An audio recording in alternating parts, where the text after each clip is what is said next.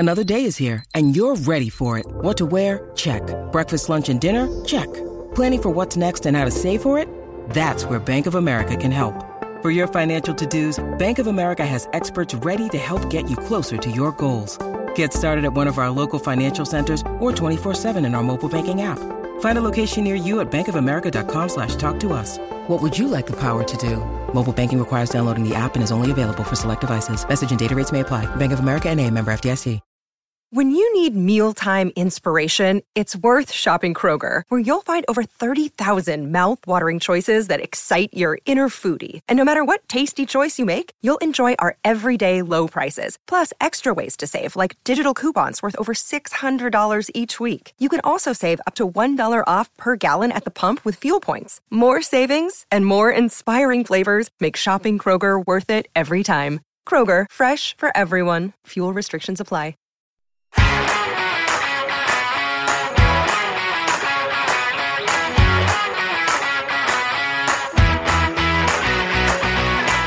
You're listening to Elite, the podcast that serves the Elite Ice Hockey League.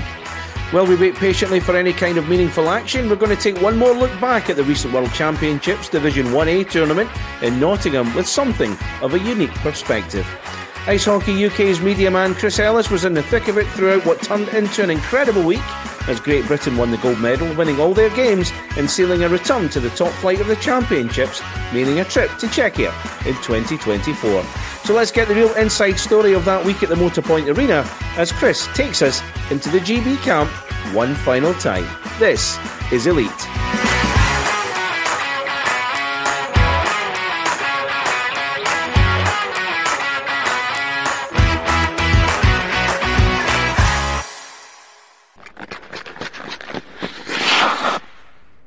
Chris, welcome back onto the show. Good to talk to you again. We spoke in the aftermath of the playoff weekend last month, but at least now, as we speak, you've had a couple of weeks to reflect on the World Championships. So have you managed to detox and recover for what has been a busy few weeks for you?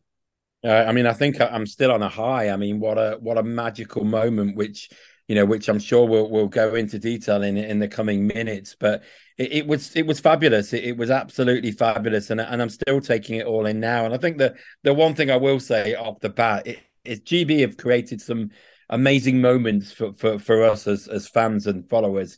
There was the moment of Robert Farmer's goal in Hungary in 2018, Ben Davies's goal in 2019 in the top flight as we came from 3-0 down to win 4-3.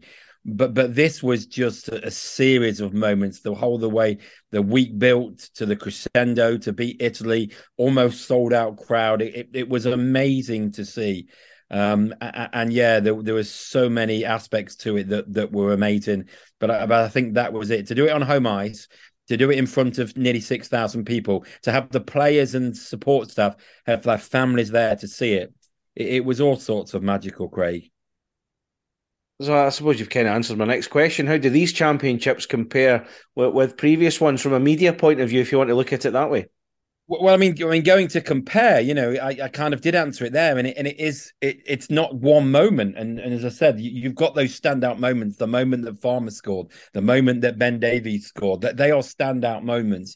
But this is right up there, and I think when we reflect on it a few months on, this is probably is it the best of them? I don't know. I mean, there's many things you can pull apart from that. GB, when they got promoted in Hungary, they went there as 6th seed and they defied the odds. When they stayed up, they defied the odds. What's interesting, I think, about this one and why I like this one so much is for the first time in a while, the pressure was on Great Britain, and it was always interesting to see how they'd react. They were expected to go up. People anticipated they would go up. And they delivered under that pressure. They had some creaking moments where they came through against Poland, when things weren't going their way. They won in overtime. Even against Lithuania, when they didn't play that well, they got the points. And then Italy. Let's not forget, this is a really, really good Italy team who have been in the top rankings of the IIHF World Rankings for a while now. So this one, to me, stands out. But in answer to your original question, from the media side of things, it was fabulous to kind of host a tournament for the world's media. There was media from nearly all the nations, especially from Poland. I will say now, I'm thrilled that Poland went up, because not only did they have great backing in the stands, they had a good following of their media, and they were very passionate about their team. So Poland will be a great addition to the top flight. But yeah, going back to what I was saying, to host the tournament in the UK, in the glare and in the spotlight, media wise, it was fantastic. So, as the host country, and I'm curious to know this, are there extra duties you need to perform as the host country from your point of view in the media? Does it become incumbent of you to look after your counterparts from the other nations? Yeah, I mean, that was basically it. I mean, we had a media room that, you'll know the layout well, Craig, of the Motor Point Arena. We had a media room just around the back of the at the ice level. It's what's called the green room. It's where it's a massive room split into two. That was the media room split into two, with seating and wired internet and Wi-Fi and wired power points. That was one room. Another room was a room for press conferences, and then the way it was laid out, it actually worked great for the media. Although they were not on the center line, they were sat right behind the goal, because that's the way it worked with the plan, with not having to take too much seating out the arena. We already had to take a little bit of seating out to have the camera platforms and the TV commentators. So in order not to take any more prime seats to supporters, it was decided that we'd have the media zone where the journalists sat was behind the goal. So they were on two levels of stages behind the goal, which was great for them, almost on top of the ice. And then behind that, behind a curtain, which hosted the flags at the top, which people couldn't see, was a mix zone, which for people who don't know what that is, it's where reporters go and get their interviews post-game, and all the players from each team after every game were mandatory from the IIHF. They had to walk through the mixed zone. The reporters then grabbed whoever they wanted, and then the players were free to go back to their dressing rooms. So, that's just a real kind of small little bit about what it was all about. But no, we had some superb help from Geraldine and Carol running the media room with the usual suspects in my media team who were helping out. Great help as usual to Craig Simpson as well, who we kind of, a lot of us wore two hats, wore GB media hats, but also tournament media hats. We'll talk about your team a little bit after. But again, with everything that's going on in the arena, you would have had requests from people outside the arena, like me, for example, certain Scottish people looking to get access to players for a certain podcast. So how did you manage to juggle all that as well? Because I dare say you would have had a few requests from out with the arena as well. Yeah, I mean, it was just a case of making sure everyone gets what they want. I mean, it's an interesting situation in that people who aren't there are just as valuable to me as people who are there. People who are in the building, great, they're experiencing it firsthand. We had some great support from a lot of people, Paul Newman from the Daily Mail, who's become a real, I mean, he's always been a supporter of Great Britain ice hockey, but in recent years, he's given us some fantastic coverage. He's a very busy man with being one of the cricket correspondents for the Daily Mail, but he has a massive passion in ice hockey, and he was down the first weekend and then following the tournament from afar, but still providing match reports. As you say, people like yourself, doing stuff, externally from podcasts. We had, Phil Harrison from the Yorkshire Post pop down to see us. And Pete Spencer as well from BBC Radio Sheffield, just to name a couple of people who were in the building, covering the tournament with their angle on it, which is, a very different angle to what we were doing for Great Britain. But they had, Sheffield angle to do it from, of course, and things like that. Like you said, you had a Scottish angle to look at it. So it was great. It was great to, I'm not going to deny it was very busy, but it was great to, obviously, you put the usual GB media output, but also to kind of help the local and the international media get what they needed from the tournament as well. So talk about your team then. Off the top of my head, you've got Dean Woolley, the photographer. I know Dean quite well. Great guy. Always does a great job. Sophie Rouse, who I've not had the pleasure of meeting, but her work on social media is outstanding. And I know you work with her with Nottingham Panthers as well. Craig Simpson, who you've mentioned, does a lot of stuff around as well. There could be more that I don't know off the top of my head. But talk about their roles a wee bit and how you all function as one. It's a great question. I mean, it was a more expanded team, but that was because we had IIHF duties as well. I mean, it's requirements from the IIHF that you have to have now. I mean, it has been for years. You have to provide a photographer, you have to provide a separate photographer for the tournament. So we actually had, we did really well in the week in terms. I'll start with photography. Dean Woolley, as you say, everyone knows Dean Woolley. I think most people around UK ice hockey know Dean. He's a great character, one of my best friends, and such a talented photographer. And he was down as the official Great Britain photographer. Hayley Roberts, who is his sidekick, I guess, in Sheffield, she popped down a bit as well for the tournament, which was fantastic. So we were able to utilize some shots, which you may have seen from the roof on the final day. Oh, yeah, rather her than me.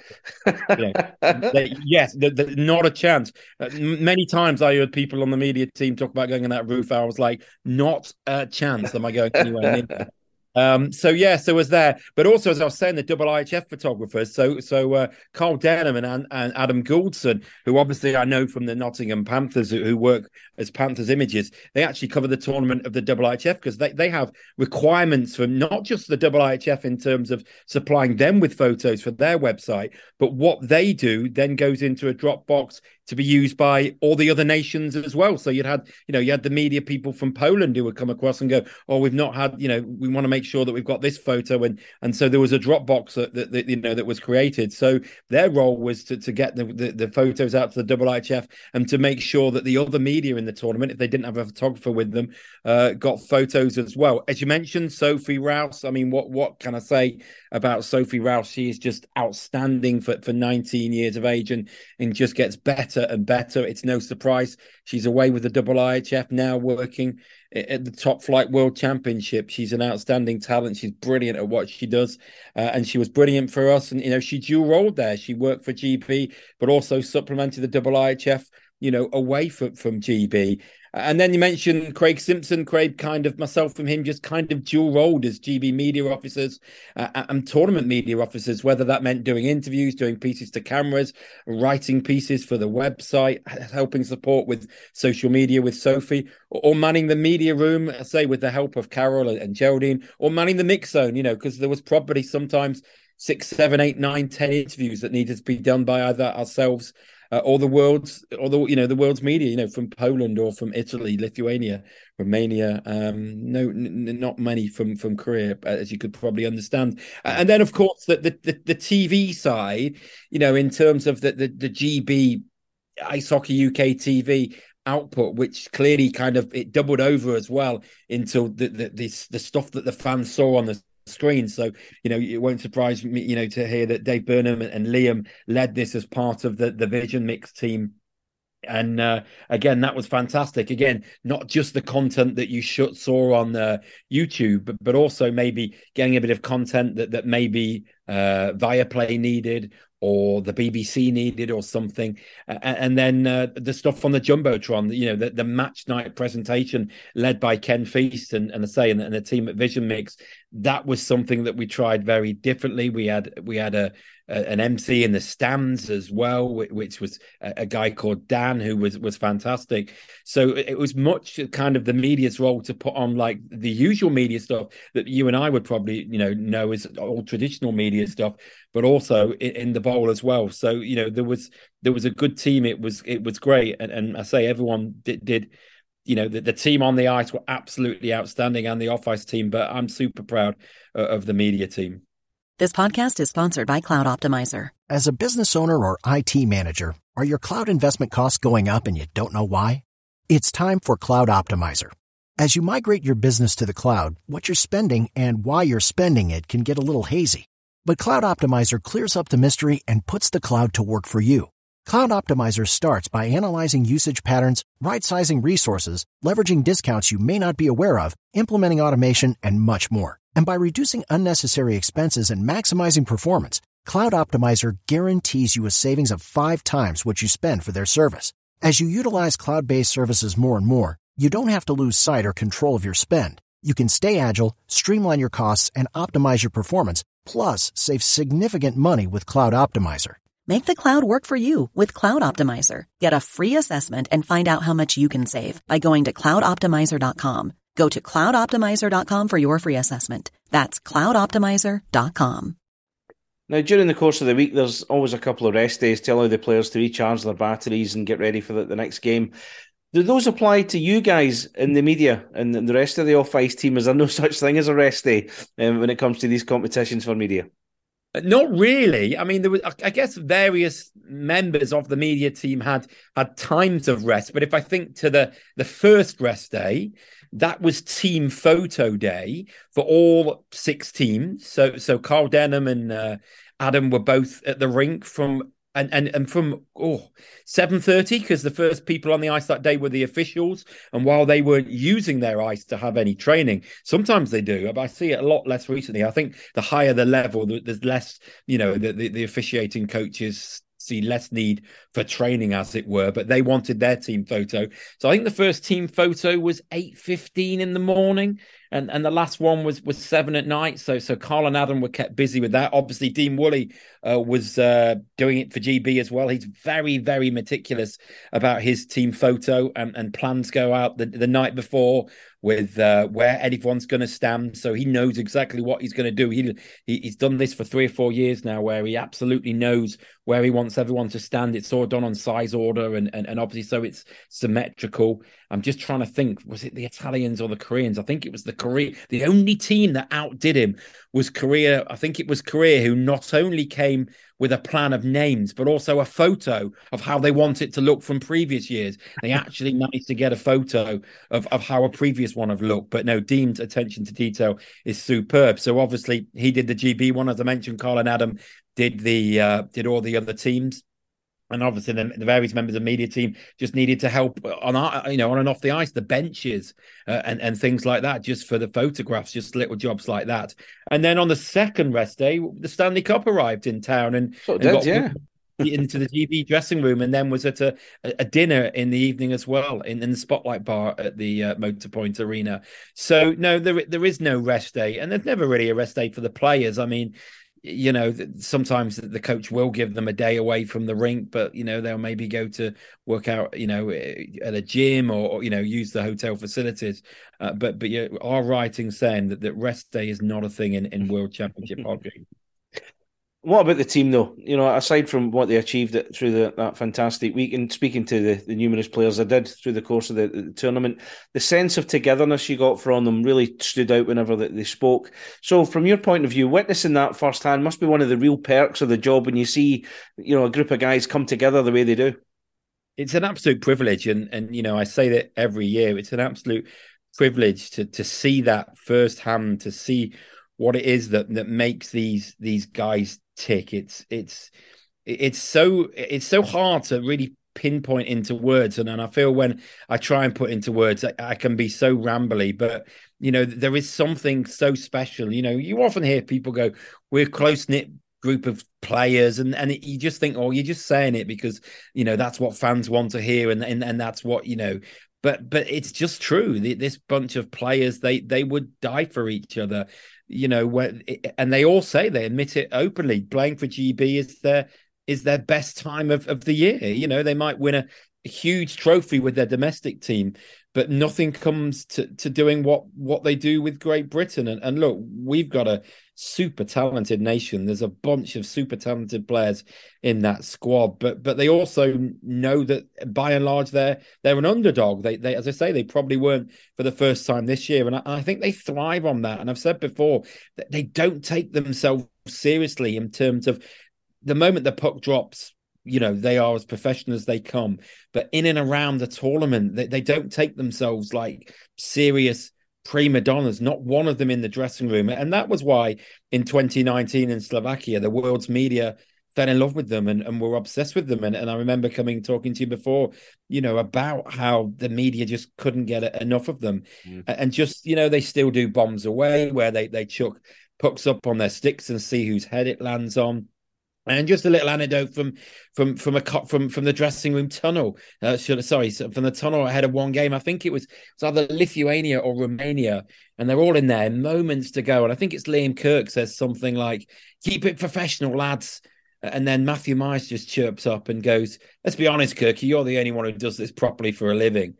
And it was just a fantastic comment. And And it's not to put themselves down. It's a compliment to Kirky, isn't it? To show he's the one playing at the biggest of levels in the top flight in Finland. He got that NHL entry level contract.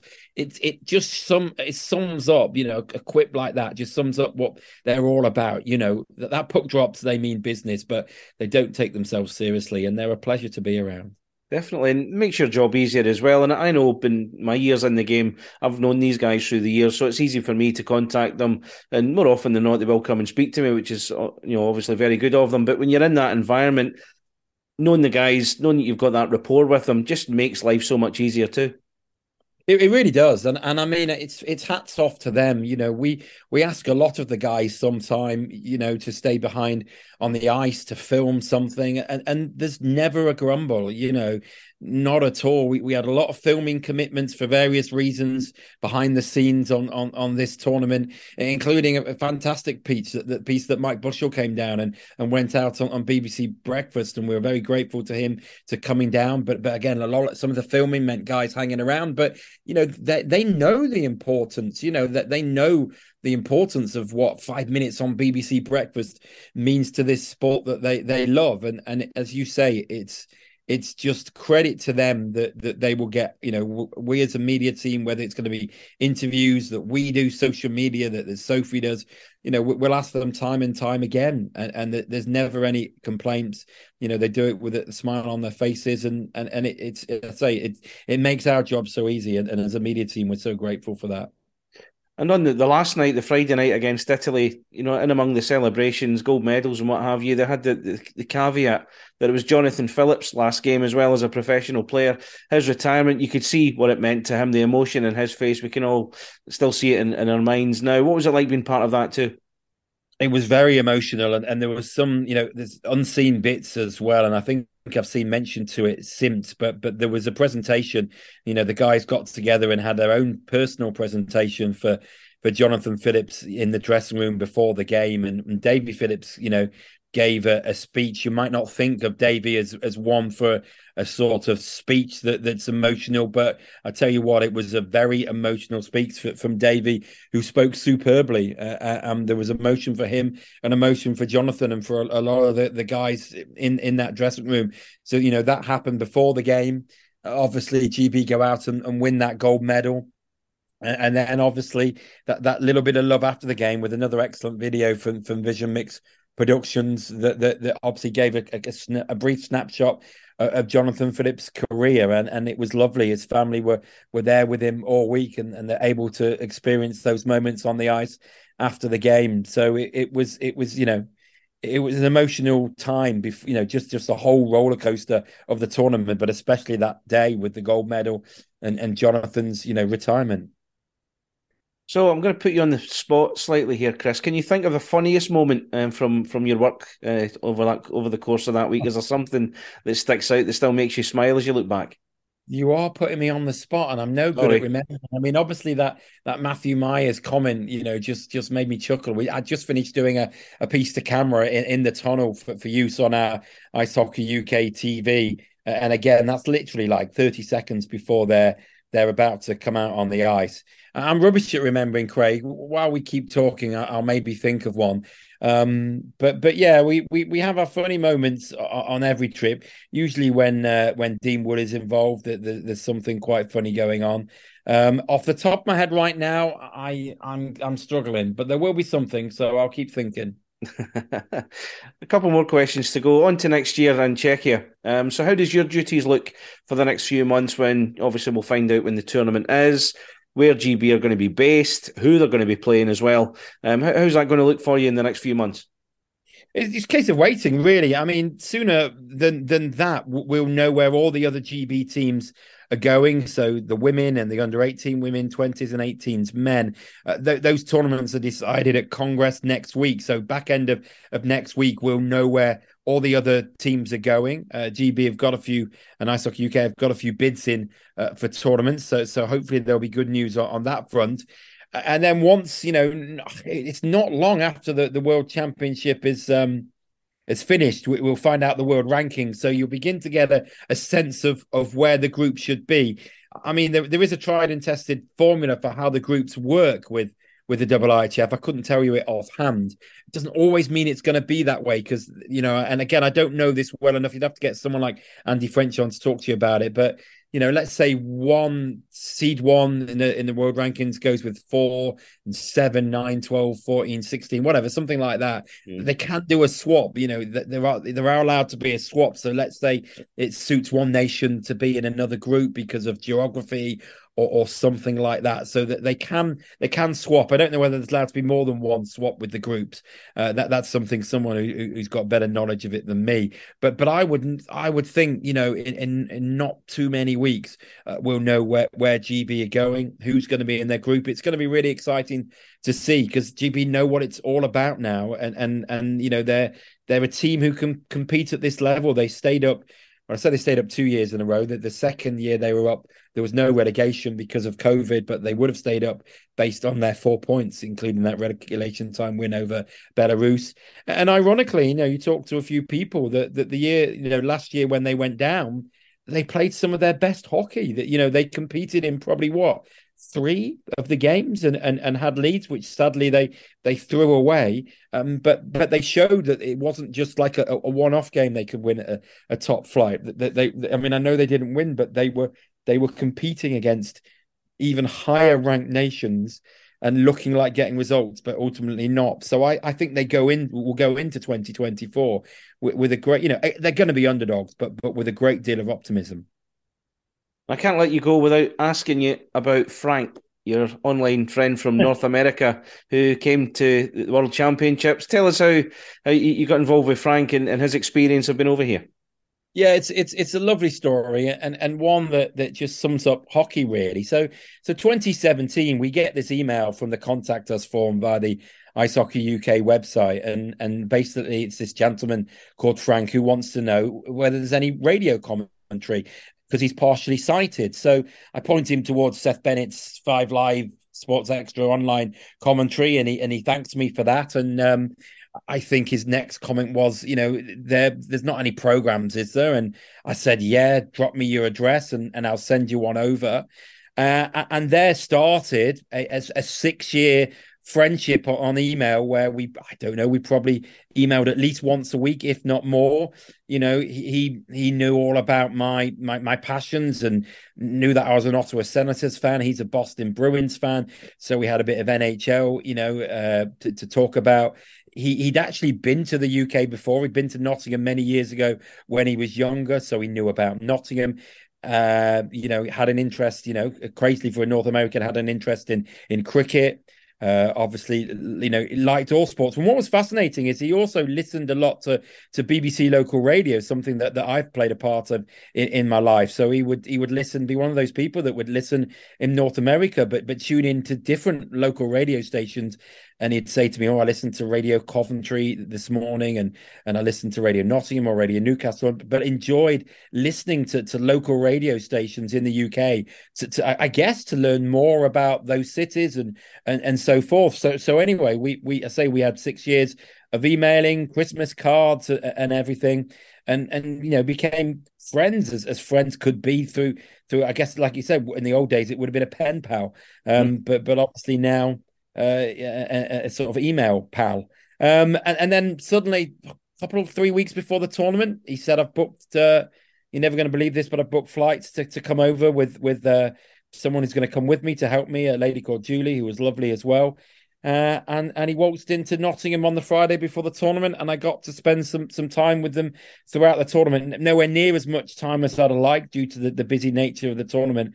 But it was just, I was quite emotional, I'm not going to lie. It was lovely. And we spent some good time together, shared some good laughs. They had a great night out, one night out, when him and Julie were, because it was ironic because Frank had said, if you could get Julie to meet the Italian team at some point, that would be amazing. So that was kind of on my to-do list. And lo and behold, a couple of nights later, they saw the Italian team out for dinner. So they actually bumped into them and they were buzzing about that. So, yeah, it was absolutely lovely. And yeah, very special to meet someone after 6 years of sparking up a friendship based on ice hockey, which was amazing. And that was Ice Hockey UK media man Chris Ellis taking us into the GB camp there for Elite one more time. We'll have more guests to come, so keep an eye on our social media pages at _EliteIH on Twitter and Elite Podcast on Facebook, and we'll reveal who's coming up as the long summer of signings is well underway. We'll also be launching Elite Legends, where we'll talk to the players who turned out for your team in Elite League campaigns of the past. So if there's any you want to hear from, drop us a line and we'll see what we can do. And if you haven't, subscribe to Elite on your preferred podcast provider, including Spotify, Amazon and Apple, where new episodes will drop as and when they're ready. Thank you for listening.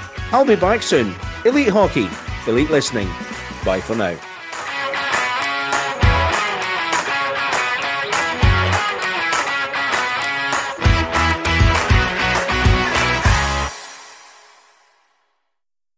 Sports Social Podcast Network.